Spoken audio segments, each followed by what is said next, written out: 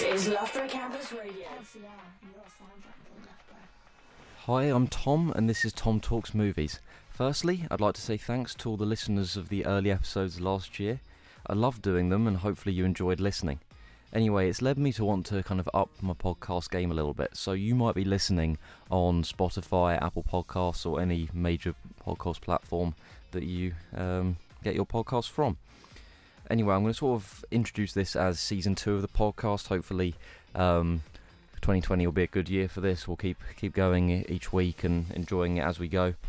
So, I did do a best of the decade list last time round, but now we're in 2020, specifically in the midst of awards season. We can look back at 2019 and make some predictions on the Oscars, which happen to be taking place next Monday. It's important to say at this point that no one should actually really care about the Oscars. It is just an industry awards show with people voting for their mates and sort of a bit of corruption at some point. It's just known as sort of the white people drama awards. No comedies rarely win. You think maybe a push. Annie Hall won in 1977. Sci-fi fantasy rarely wins. Lord of the Rings got it. But the tradition is if you have a English accent, you get an Oscar. If you have a disability, you get an Oscar. Any perceived hardship, you get an Oscar. Leonardo DiCaprio in The Revenant, he was cold, he ate a raw fish, gets an Oscar. We're going to talk pretty much exclusively about the Best Picture nominations this year because that's the only thing people ever remember about the Oscars, along with celebrities embarrassing themselves. John Travolta mispronouncing Idina Menzel's name at recent Oscars is still one of the funniest clips you can find online, along with the most cringy, so if that's not your cup of tea, don't search that out. But anyway, so the nominees are going to be Ford vs Ferrari, The Irishman, Jojo Rabbit, Joker, Little Women, Marriage Story, 1917, Once Upon a Time in Hollywood, and Parasite. My personal pick would be Marriage Story. I think there's always two predictions you have to make with the Oscars, the one that the Oscar voters will actually vote for, and my personal. I would say that Marriage Story is the most complete film on this list. It's a love story seen through the eyes of a brutal divorce. A stage director, played by Adam Driver, and an actress played by Scarlett Johansson struggle through a grueling sort of coast-to-coast divorce. He wants to be based in New York, she wants to be based in LA, and it separates them from their child, and it pushes them to absolute personal extremes. The sort of performances are out of this world, but it's all based, I think, on the script. The director, Noah Baumbach, is a really talented director, writer, creative, but he writes a script that really pushes the narrative and directs the story forward. It feels like the perfect blend of artistic filmmaking balanced with real-life grounding and human emotions. I love that every time I open my YouTube recommended feed, it's full of Noah Baumbach, sort of explains this scene video or notes from a screenwriter, all those sort of things. And you might have seen online, there's sort of one scene in the middle there, pivotal argument scene, that has been all over the internet and memed to ridiculous levels, but it doesn't take away from the ridiculous level of acting scene. And I think what I've noticed in these interviews and videos I watched is that Noah seems so exact with what's in the script. He knows when he wants to cut, so he requires his actors to move in a certain way. Their body language is essential to the framing of the shots, and then where he can cut, he might require Scarlett to sort of lean forward or jut forward right on a certain word or beat, so he can cut at the right point. And you get a sense of how tight and exact the film is when you watch it, and it doesn't take away from any of the fun. It's a really enjoyable watch because it's so engaging. Not unfortunately, but differently, the Oscar voters probably won't see it that way. I think there's a much greater odds that 1917 wins Best Picture. It's definitely the bookies' favourite. The film starts at the height of the First World War. Two young British soldiers, Schofield and Blake, are giving a seemingly impossible mission. In a race against time, they must cross enemy territory and deliver a message that will stop a deadly attack on hundreds of soldiers, Blake's own brother amongst them. Oh, it sounds dangerous, doesn't it? In the first half an hour, I found the one-shot camera work to be totally nauseating. The whole film's marketing campaign was based on this one-shot photography, but for many of the walking scenes throughout, I didn't sort of, not that I didn't enjoy it, but it felt like a roller coaster. I was getting almost like motion sickness to a degree. I think the one-shot photography was much better used in something like Birdman, which I think was either nominated for Best Picture or won Best Picture in 2014. It was the sort of Michael Keaton New York theatre film, really great. But all of that was shot in the confines of a theatre. It was closed, narrow corridors, closed sets, and the sensation of watching the one-shot photography on open, bloodied fields was totally different and felt much rockier. I would say it was actually quite well utilised in some of the slower scenes, and then oppositely, the high-intensity set pieces. To briefly, but in lacking detail, spoil some of the story, Blake, the first character played by Dean Chapman, sort of passes away sort of midway through the film, and the camera actually slows down for once, and it sort of it really feels like sort of the camera's at peace because the character is passing away and is at peace, and it's one of those sort of things. But when the film slows down, it's sort of beautiful. And then oppositely, some of the high intensity stuff. There's a couple of set pieces, and you'll see what I mean when you see it. There's a mine shaft sequence where they have to escape a collapsing mine shaft. Is super high intensity, and I mean it feels. I'm using this as a compliment and not a point to negate it, but it feels like a sort of movie, like a video game cutscene or something, because it's so sort of high intensity and fun. But the shot that stands out and will undoubtedly win Roger Deakins the best cinematography award at the Oscars is the stuff at the village Acoust. The whole way through, these two characters are trying to reach this village Acoust because it's just before where the enemy line is, and where the British line is. And when he gets there, it's sort of all in flames, and it was night time, but lit only with flames and flares. And he's sort of running through all the ruins, being chased by German soldiers. I'm working under the assumption they're drunk, because if their shooting's that bad, I'm surprised they got that far into the war. But Roger Deakins, what he does in that scene is beyond mesmerising. It's absolutely jaw-dropping. I was in awe of what was on screen. And the film's not that long. It's to the point where you'd recommend seeing it for that scene alone.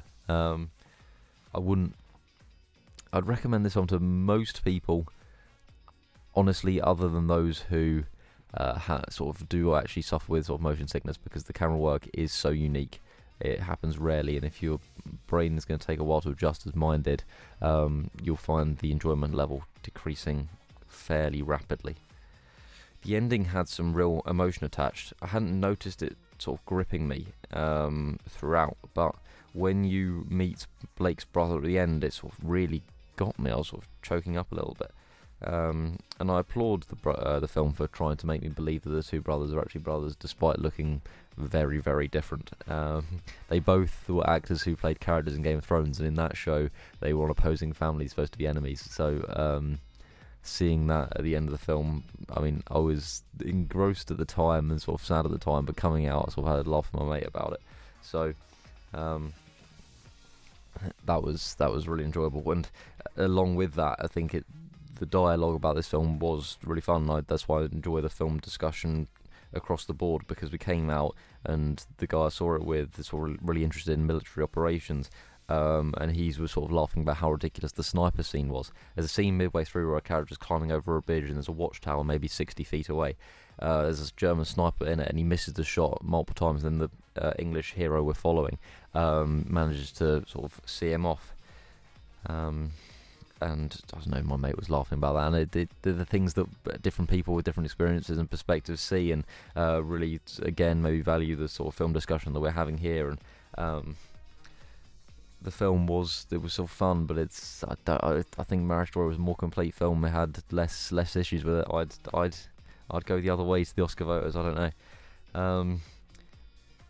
And I'd only be disappointed with the Best Picture winner if it was one of Ford versus Ferrari or Joker, and that's because they lack a identity or message that the other films just radiate.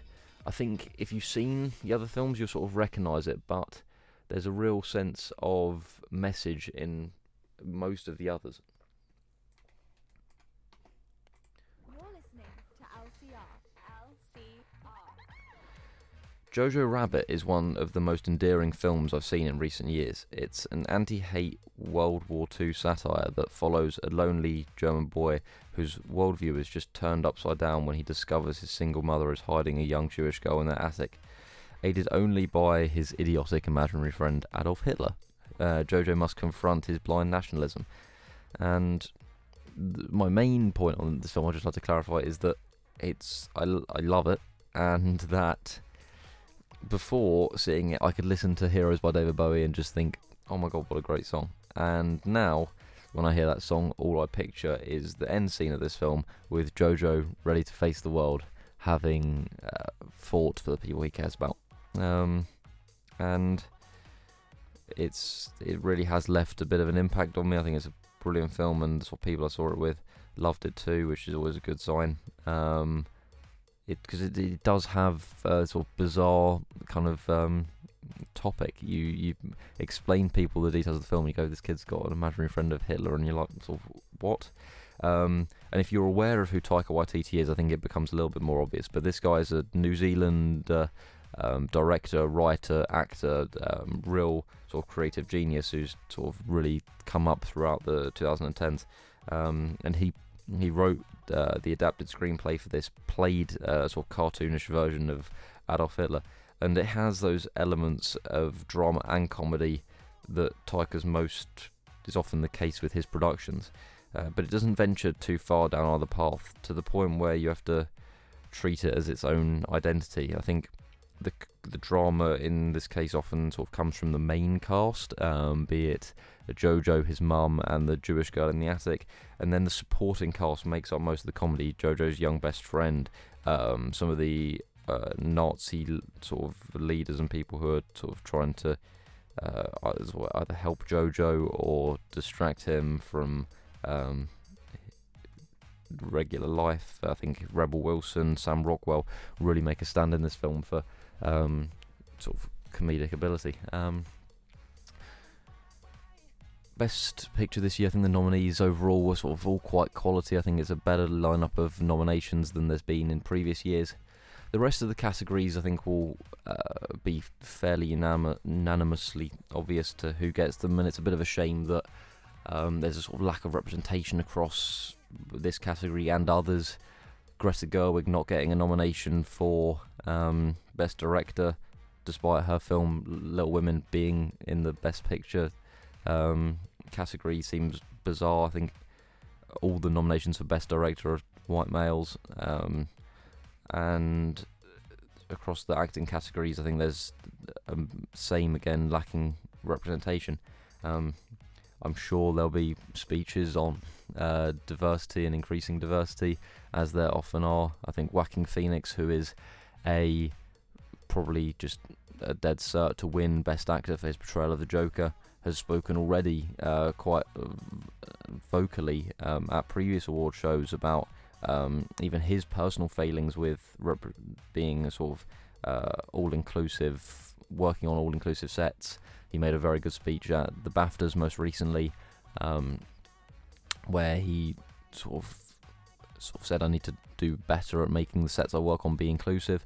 And it was more engaging than the sort of often speeches on diversity in the past, because he was very self-deprecating, made himself to be, and the whole industry to be, part of the problem, and it felt honest, which is the first thing we can ask for.